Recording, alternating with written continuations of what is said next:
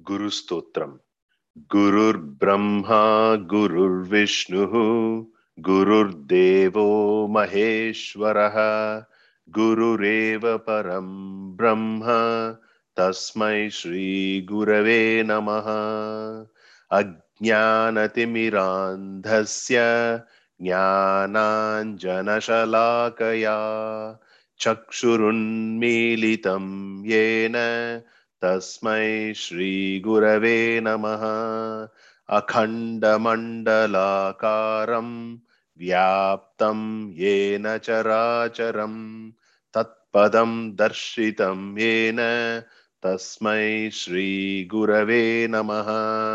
अनेकजन्मसम्प्राप्त कर्मबन्धविदाहिने आत्मज्ञानप्रदानेन तस्मै श्रीगुरवे नमः।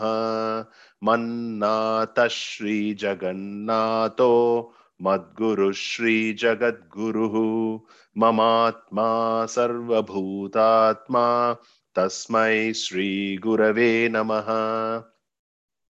ब्रह्मानन्दं परमसुखदं केवलं ज्ञानमूर्तिं द्वन्द्वातीतं गगनसदृशं तत्त्वमस्यादिलक्ष्यम् एकं नित्यं विमलमचलं सर्वधी साक्षिभूतं भावातीतं त्रिगुणरहितं सद्गुरुं तं नमामि।